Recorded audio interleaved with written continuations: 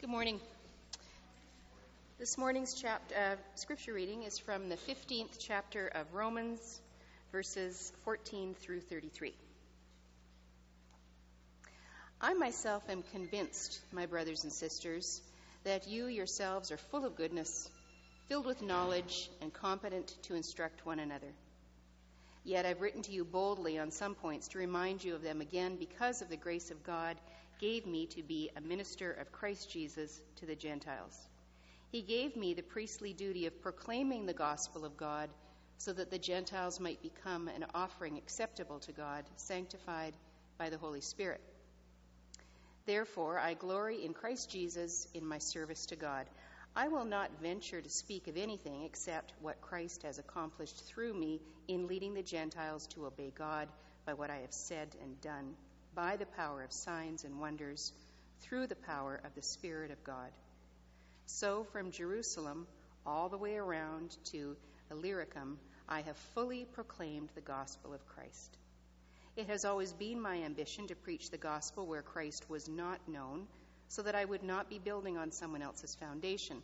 Rather, as it is written, those who were not told about him will see, and those who have not heard will understand. This is why I have often been hindered from coming to you. But now that there is no more place for me to work in these regions, and since I have been longing for many years to visit you, I plan to do so when I go to Spain. I hope to see you while passing through, and to have you assist me on my journey there after I have enjoyed your company for a while.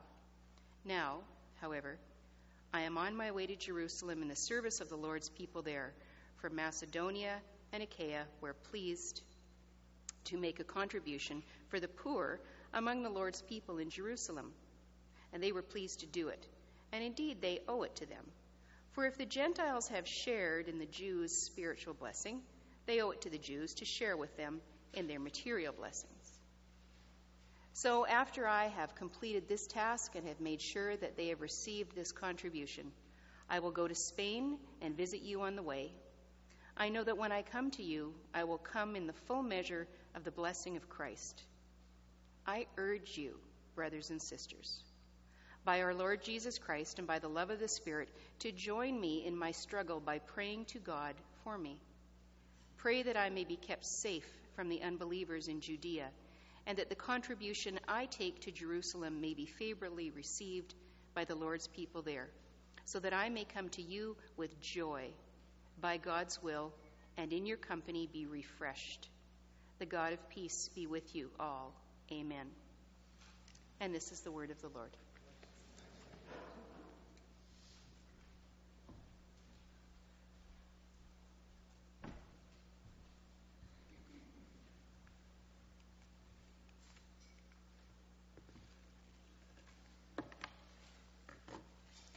You get up in front of people.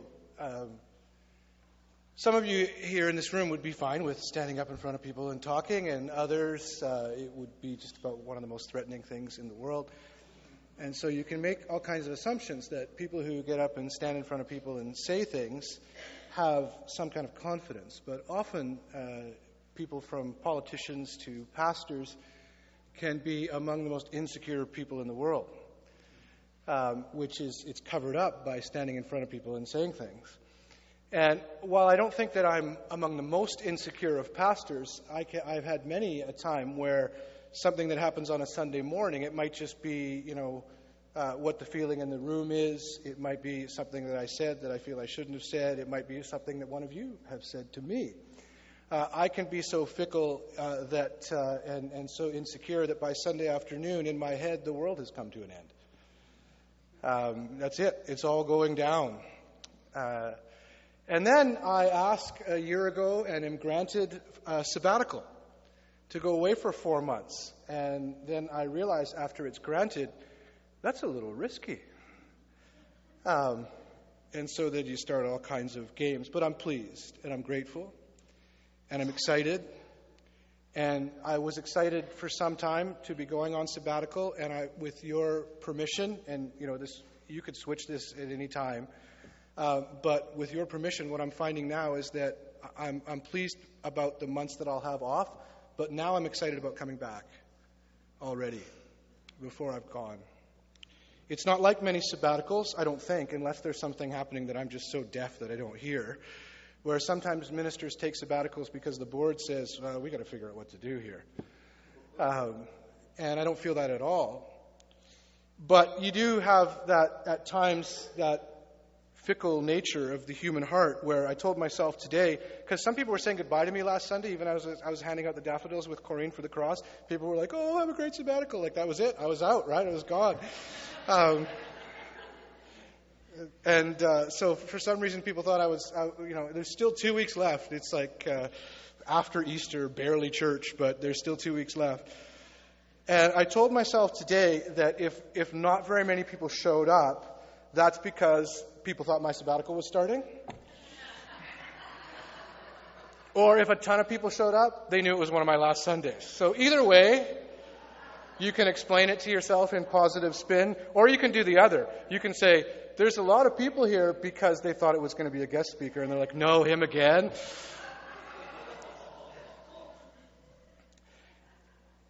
You are faced with the same thing I am, this stunning realization that happens over and over again in my life, just about every day, where by God's grace I realize that it's not all about me. And it's always a stunning realization. Like when you get there and you go, wait a minute, it's not about any of that, really, to a small degree only. And you have the same challenge before you, and this is in this text this morning, as Paul writes his concluding remarks to the Romans, to this church in Rome. He does a masterful job of telling the people, without saying it with even as much self-centeredness as the story I just shared, Paul is able to say to them, this gospel that I'm proclaiming to you is not about me. The Christian gospel in the book of Romans, we remember that the gospel sets a question mark against all other convictions and philosophies in our lives and in this world. You live in a world where there are worldviews, philosophies, ways of seeing things that philosophers would call totalizing. That means that people have a way of seeing the world that can explain everything. Right now, in our part of the world, that really has to do with economics. And you live, if nobody tells you to live otherwise, you live according to a standard in this world that the good life means that you've achieved some form of independence, maybe some health, some financial independence, and maybe if you have kids, you can help them find some success. It's a totalizing kind of way of seeing the world. It swallows everything up. Talk to your non-Christian friends, and many of them, and Christians as well, live by that totalizing standard. But various psychologies, schools of psychology or philosophy are totalizing as well. And some of them come along and they impose themselves because of some convincing people or whatever else upon the world for some time, right? Sigmund Freud had a totalizing view of the world. Could explain everything that's happening in your life by, well, let's talk about your relationship with your mother. That would explain some things in my life, but I hope not everything. The gospel presents itself, and this is difficult for people in our world, where we actually live by totalizing things, but we like to pretend that we don't. And so we tell ourselves that religion makes totalizing claims, and so therefore don't listen to religion. And then we give ourselves wholeheartedly to something like capitalism. The gospel, as presented in the book of Romans, unabashedly makes totalizing claims. It sets a question mark against all other philosophies and worldviews. So if you live according to the terms of a market economy and success as defined in our world, and that begins to crack or collapse, the gospel is going to set a question mark against that and say, okay, how are you going to make sense of your life now? Some of you have faced difficulties in relationships, when, even from a Christian background, you entered into a relationship and you thought, this is forever, and the thing begins to collapse a little bit or show some difficulty, and your whole worldview becomes, what do I do now? The gospel always asks this question: what's the worldview you're living by, and where is it inadequate? The problem of creaturely truths, that creaturely just means, made by humans, and money is made by humans. It's just interesting that we worship it. It's less real than God, obviously. It's hilarious. But the problem of all creaturely truths is that there are so many of them, and they make themselves known as partial truths. None is the whole truth. The Christian gospel is going to be presented by Paul in this book, this letter to the Romans, as the whole truth. And we've gone through it. You have early on the wrath of God section that can put people off. They say, oh yeah, God's presented as this vengeful, mean, oppressive God. And really, when you read Romans and you understand it well, Paul sets out two things. Remember, we talked about this a number of weeks ago for a number of weeks. If you live for self and appetite, that's going to get you to a place of destruction and emptiness. Do you know anybody that that's not the case for? If you live for self and appetite, it leads to destruction and emptiness. If you live for religion, though, Paul's going to say, then you're going to be maybe even more annoying. I think almost certainly more annoying if you live for religion, because then you might not think you're living for self and appetite, but in a way you are, because you're just trying to be better than everybody else. And that leads to destruction. And some of you know that kind of religion. Some of you have been hurt by that kind of religion. Judging others and never attaining freedom. Romans 3:21. But now the righteousness of God has been revealed through faith in Jesus Christ. In other words, these things that don't work, the gospel is presented as the only thing that is true. And as we get into chapter 5, as sin came through Adam and Eve, so I got to go back. It's not working to go back. Sin came through Adam and Eve. So, most of you who've grown up in a religious context, you don't have any problem with sin. You might. What I mean is, if you grew up in churches, people were willing to tell you how bad you were very often. That's changing now. But in Romans 5, it'll say, if sin came through Adam and Eve, in other words, if we're all fallen, then how much more will grace, peace, truth come through Jesus Christ? An abundance of grace and righteousness come through Jesus Christ, known as the second Adam. And now we live in the light of the gospel, living in the light of God's mercies. And then the rest of the book is going to be a good deal about how we're then to treat one another with these words over and over again. Because Christ, then you need to treat each other this way. Because Christ, then you need to be patient with one another. Because Christ loved you while you're yet a sinner, you are to judge no one. No one. You remember that the book is a letter written to a church that Paul had never visited. It's quite a story, his story, and some have heard of Paul's missionary journeys. He traveled all over, and he wanted desperately to get to Rome. And today and next week is the end of the letter, written to the Romans, basically saying, in fact, Paul lays out his plans. Here's what I'm going to do when I come and visit you in Rome. We'll have some coffee together, we'll have some nice chats, maybe watch a couple shows, and talk about God a little bit. It'll be lovely. He wants to get to Rome. You have an idea in your head.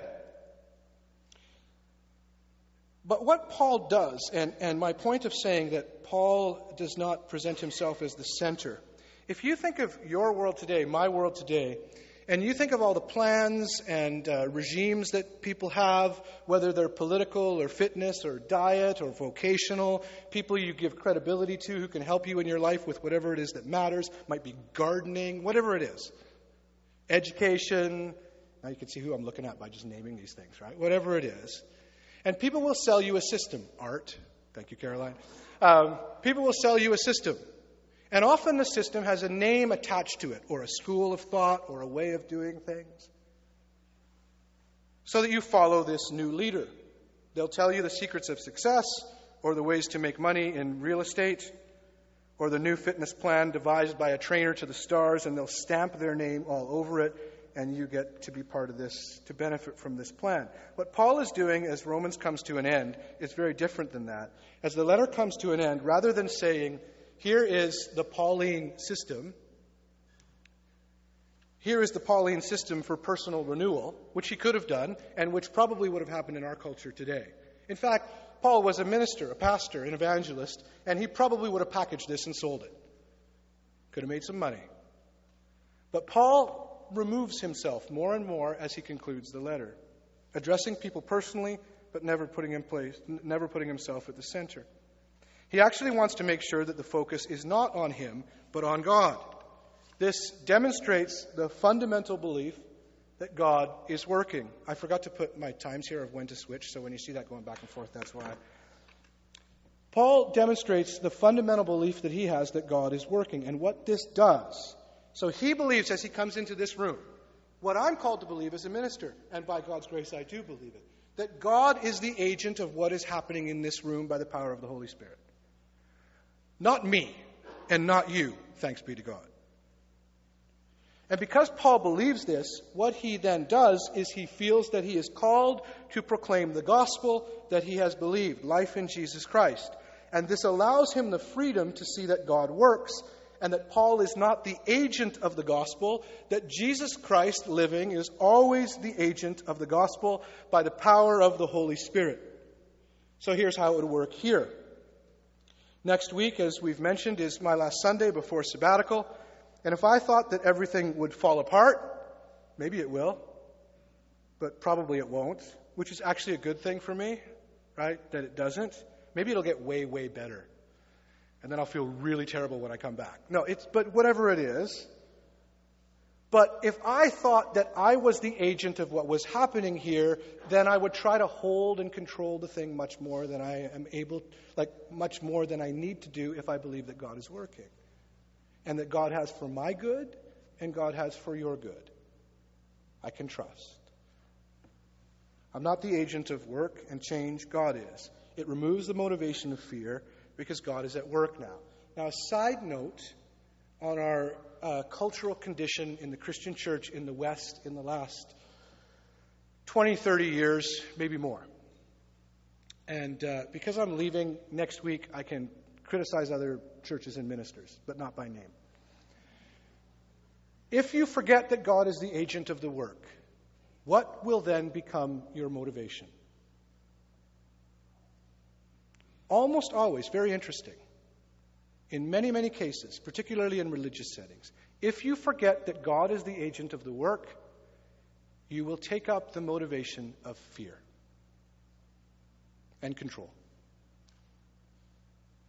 And trust me, you can build big churches on fear. It sells way easier than an seemingly ambiguous trust in God's work. And if you take up the motivation of fear, you don't have to believe that God is actually working. You can start to identify external enemies.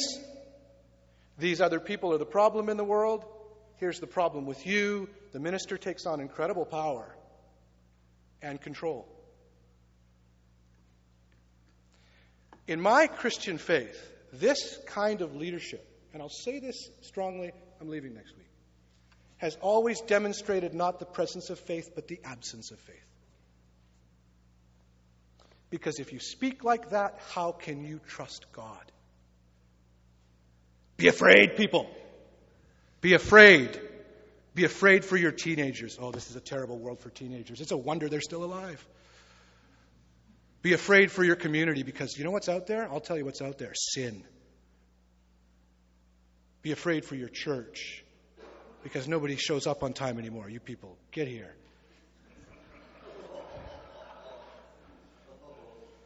That was just like my personal vendetta thing that I get in there.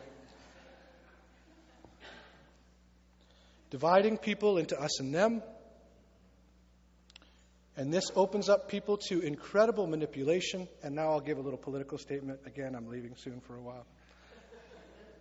This opens up entire churches and swaths of Christian communities. I would point to some of what's happening in the United States right now. It opens up churches to incredible manipulation so that con men and women, I suppose, but usually men, con men can come in and just take away. All in the name of God. And by the way, those people will always be louder than I am, or I think than Paul is. Because if you trust in God's presence and God's work, you don't scream as much, usually.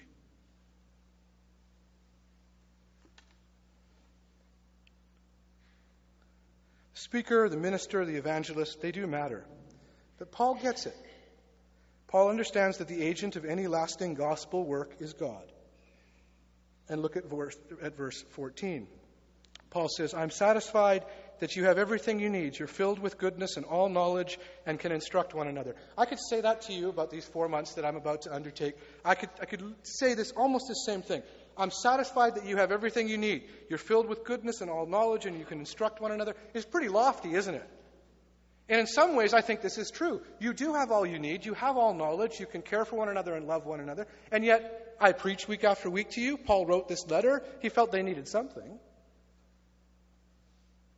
And then Paul speaks 2 benedictions. This is actually, it comes before the section we read. Now, a benediction usually means the service is over. So, I'm just, 2 weeks you don't have to care about time is the last 2 weeks before your sabbatical, right? So sorry. But anyway, when the benediction happens, you can be pretty confident that service is coming to an end and you'll be having lunch soon. But Paul does, first of all, 2 benedictions. Chapter 15, verse 5, and then chapter 15, verse 13, just before our section that we read today. And after both of them, he keeps writing. So that's like when I do this, and other ministers do this from time to time too. They finish the sermon, they go sit down, they sing the last song, they come up and they preach a little mini-sermon again at the end. Or they tell you the 5 points of their sermon that they just said. Or they tell God the 5 points of the sermon. I like that one. Dear God, we know point 1. But anyway, I just think God's going, I know that. I wrote it. Anyway. But sometimes I think God goes, I didn't write those last 3. That's all you. 15:5, Paul says, may the God of endurance and encouragement, this is a prayer from me to you. May the God of endurance and encouragement grant you to live in such harmony with one another, in accord with Christ Jesus, that together you may, with one voice, glorify the God and Father of our Lord Jesus Christ. Look at that benediction. How can you look at that without getting the main point, which is, you are in this together? May God bless you because you're in this together. I pronounce blessings on you individually, but they're never as big as the blessings you pronounce on a community. Listen to Paul's language. Grant you endurance and encouragement that you may live in such harmony. It's my prayer for you. With one another. He adds this little tag again. In harmony. You don't need with one another. How else could you have harmony? In accord, another community word. You together in accord with Jesus Christ. So that together, he's almost overdoing it, isn't he? So that together you may, with one voice, enough. Glorify the God and Father of our Lord Jesus Christ. It's a prayer from Paul to the Romans, from me to you, and I'm part of the community as well. And the second benediction in verse 13, may the God of hope, this is now moving up bigger, more grand than simply how we interact with one another, though I don't know what that means really. May the God of hope fill you. May you be filled with all joy and peace. I pray that for you. I pray that for you so often. May you be filled with all joy and peace in believing. That's an important word because he doesn't say, may you be filled with all joy and peace in getting what you want. May you be filled with all joy and peace in believing, so that by the power of the Holy Spirit you may abound in hope. Do you see from these benedictions how positive Paul is? Paul is willing to say things like, watch out for the dogs, the mutilators of the flesh. It's harsh language. But when Paul's giving warnings that sound like, the fearful thing, they're not fearful. They're saying, watch out for people who would seek to impose all kinds of rules upon you and make this about religion instead of about Jesus. So Paul's willing to get, down in the dirt and do some theological wrestling. But when he gathers a community together and writes the end of a letter, he speaks so positively. And you can't do that if you're afraid. So I think the guest speakers coming in here will be great. I know many of them. And I don't think, I feel so great because I don't think any of them are driven by fear. But whether it's another speaker or whether it's another church, if you begin to hear the gospel of Christian faith turned into a message of fear, you remember that that's a demonstration of lack of faith, not presence of faith. Listen to Paul instead. And then, sorry to say, material comes after the benedictions. A couple of more things, Paul says. I know we had the closing song. I know you're looking at this, we still got communion. Oh man, whatever, right? But Paul says, I got a couple more things to say. And he does simply two things. He reminds them of the gospel, first of all. And then he reminds them that he's a minister to the Gentiles. So what he's saying is this gospel is that biggest truth, the only truth. There's nothing that could be considered true like the gospel is true, like our life is found in Jesus Christ. So he reminds them of the gospel as he concludes the book. And then he says, by saying, I myself call myself a minister to the Gentiles. Now what Gentile means in them, so you know the distinction between Jewish and Gentile. But for our, contemporary ear, Gentile, to many of the people to whom Paul is writing and thinking about, Gentile would mean outsider. So you can think of it that way. I consider myself a minister to the people who you thought were rejected by God. And he's compelled to proclaim the gospel beyond all barriers. There is no one for whom God has not done this. No one. What God has done for you in Jesus Christ, he has done for every person you ever see. And Paul is this minister where there are no barriers in this proclamation of the gospel. He gets in trouble for it, though. In Acts chapter 21, if you had your Bibles, you could turn there and look at this. But there's an incident. So Acts gives some of the actual traveling of Paul and his preaching, including preaching to Gentiles. There's an incident in Acts chapter 21, verses 26 and following, where Paul has some non-Jewish people with him, and he brings them to the temple. Now, you're not supposed to do that.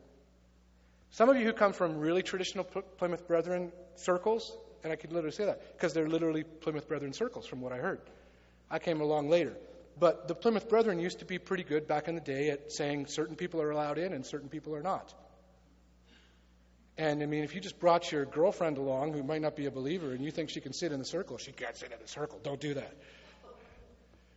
Now, take that and magnify that by 100 about bringing Gentiles towards or near or certainly in the temple. So Paul, the thought here is that he brought some Gentile men into the temple. In verse 27 of Acts chapter 21, the people saw Gentiles in the temple. The religious leaders and others, they then stirred up a crowd, caused a scene, and said, look at what Paul is doing. And this is the text. Men of Israel, help! This is the man who has been teaching everywhere against the people and against the religious law. And this place he's preached against, this temple. And moreover, he has now even brought Greeks, that's Gentiles, he's even brought Greeks into the temple, and he has defiled this holy place. That's the language of division and fear. And were you to think of bringing some people even into Sutherland Church right now, I would take this as a judgment upon us, frankly. But if you thought, I'd really like to bring my friend so-and-so, I don't think I will because I think people won't accept them. Then, you know who has to move on that? Not your friend. Us. Whoever that is. Shouldn't be anyone excluded. And Paul gets in trouble. But Paul in Romans says, I glory in my service to God. This gospel is the gospel of Jesus Christ for all, even those people who you had assumed were excluded. Paul is speaking of God's accomplishments, not his own. He knows that this gospel is for everyone, and so that's what he's going to do as he lives and works. God is working. Paul says in this text that Anne read, my ministry is therefore priestly. I bring the gospel as like a priest brings mediation and intercession for the people. My ministry is powerful, but it's not powerful because I'm a great orator. It's not powerful because I'm a really friendly guy. Apparently Paul wasn't the most friendly guy. Like, people didn't really sometimes like him that much from various things. It's not because of my oratory. It's not because of my people skills or lack thereof. It's the gospel that's working. It's the power of the Holy Spirit, even signs and wonders among us. The signs and wonders are never themselves the gospel. They are reminders that God works and reveals, and God works even wonders. Verse 19, God is at work in Jerusalem and Illyricum. In other words, God is at work before Paul gets there, and after Paul gets there, Paul doesn't initiate the gospel work of God. And I don't, and you don't. And before we come here, and before there was a Sutherland, and long after there is a Sutherland, God's gospel will work. Verses 23 to 33, Paul lays out his travel plans. And it's just lovely to know, especially if you know how none of the plans came to fruition. So Paul, this one who's devoted his life to serving God, I'm going to give my life to God, I'm going to serve God, and I'm simply going to say, here's some of the things I'd like to do. You know, God, I'd really like to go to Rome and visit these people that I'm writing this letter to. That would be nice. Now, you would think, as somebody who has faced death, right? Death threats, everything else, and attempts on his life from religious people and non-religious people, you would think that Paul, before God, who's so faithfully proclaimed this gospel and says, you know, my big ask is that I get to go to Rome one day and see the people I'm writing this letter to. You'd think that maybe God would grant him that. It didn't work out that way. If you're working for God, you should expect smooth sailing and for all your connections to all work out. Correct? No. I mean, we don't need to bring the Bergies up here and have them talk to you, but they could tell you the same thing. Paul lays out his plans, but there's a tentative nature to all of it. He requests prayer. He's uncertain. He's uncertain. He says, I'm about to undertake this endeavor, and I think I'm really doing it for God, but I need your prayers because I don't know how it's going to work out. In fact, when I get to Jerusalem, I think there's a lot of people who are going to hate me. Can you pray for me? He's not uncertain about God's goodness, but he's uncertain about day-to-day how things will work out. He mentions going to Jerusalem. He mentions those who would distort the gospel there and how they see him as potentially an opponent. And what happens in Jerusalem? Paul's travel plans. In Jerusalem, he is arrested and tried and imprisoned. That's not how you would write the how to speak this gospel story. However, he's also rescued from lynching, rescued from flogging, and delivered from a plot to kill him. This is for real. And this is, as we mentioned in the prayer time, the curious nature of praising God for such incidents, like God delivered me from prison. I was unjustly set in prison for proclaiming the gospel, but God delivered me. And really smart people will say, maybe it would have been better if you hadn't gone to prison in the first place. I got sick and God healed me. Maybe not getting sick would have been better. Why are you praising God? So how can we do that? And you need to be honest with your non-Christian friends about this, by the way. Don't try to cover this up. So what do we do with this? What does Paul do with it? Paul says, these are my plans. This is what I would like. But everything he writes is, but God, you are sovereign. I don't order these things.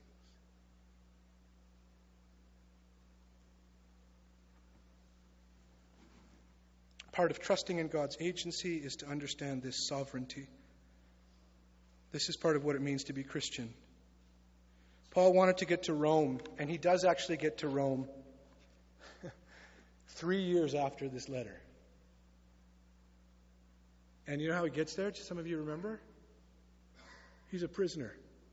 He's not sitting down in anybody's house over a cup of tea.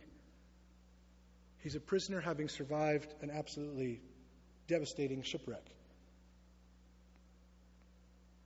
And then he's in Rome, and what would he do? What would you do? He would say, oh God, this isn't how I pictured it. And right then you're going to have a challenge. Will you trust God? And why do you think that your life would work out so much better than Paul's? And here, I can see it in your eyes. You still think that. Some of you have been relieved of that only by facing suffering. But we still tell ourselves. I still tell myself. I mean, if this is all going to work out, then I know that'll happen and that'll happen and that'll happen. I have to trust.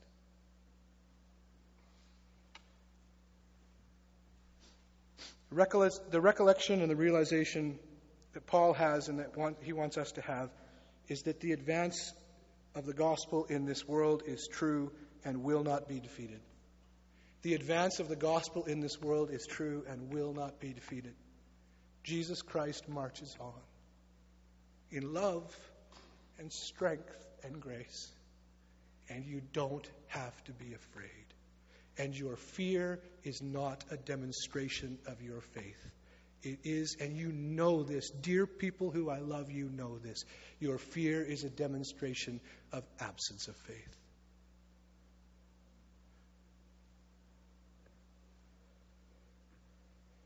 If the gospel is true, then any anxiety concerning its victory is unnecessary.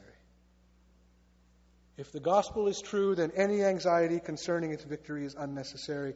Yet this anxiety can become a central trait of Christian communities, as if it could work out any other way.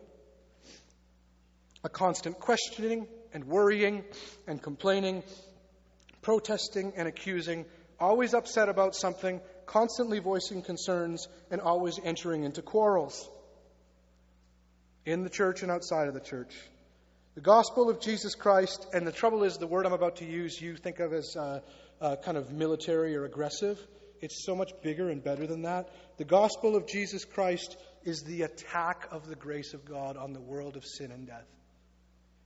And there's no doubt that it wins. The attack of the love of the Father and the Son by the power of the Holy Spirit. The Word of God is final. There never was, nor will there be a time when it does not shine. To those who perceive the shining of the light, Jesus Christ always proves to be the standard by which all creaturely truths are measured. It is in the end, and I know I can say it with you, and I can say this with you, it is in the end, thanks be to God, not about us. And so we can love one another, and we can live this faith in this world without fear.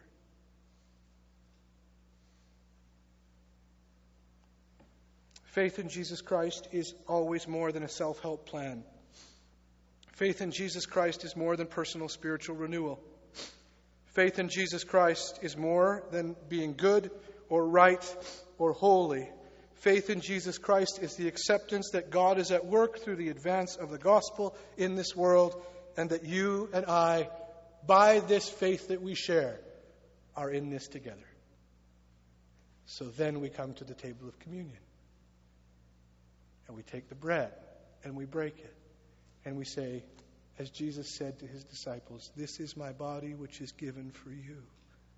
Take this in remembrance of me." He's the agent of the work. This is my blood poured out for the forgiveness of your sins. Your faith isn't in yourself or in anything human. Take this. Your sins are forgiven. Trust in me. And we call you, if you have never put your faith in Jesus Christ, to do so in this place, even today. And some of you might think, I can't believe I would ever do something so religious. Put your faith in Jesus Christ. This is the gospel of God for the salvation of the world. Let's pray. I'll pray for the communion and we'll hand that out. We always say that the communion in this church is for anybody who knows Jesus Christ or would like to. Your taking of the communion is not a reminder of your standing. It's a reminder of Christ's doing, what he has done for you. But in receiving the communion, you declare that you know Jesus or you would like to. It's a table of inclusion, not a table of exclusion. And so you're welcome to receive. Let's pray together. Lord Jesus Christ, on that night you were betrayed, you took bread and gave thanks, broke it, and said, "This is my body. Take and eat and do this in remembrance of me."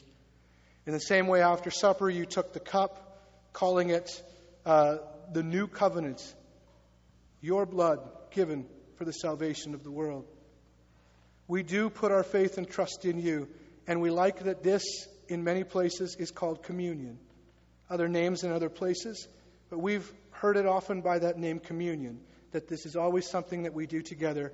And we declare here this morning that your gospel will not be defeated, and that we are, thanks to you, in this together. We pray these things in Jesus' name. Amen.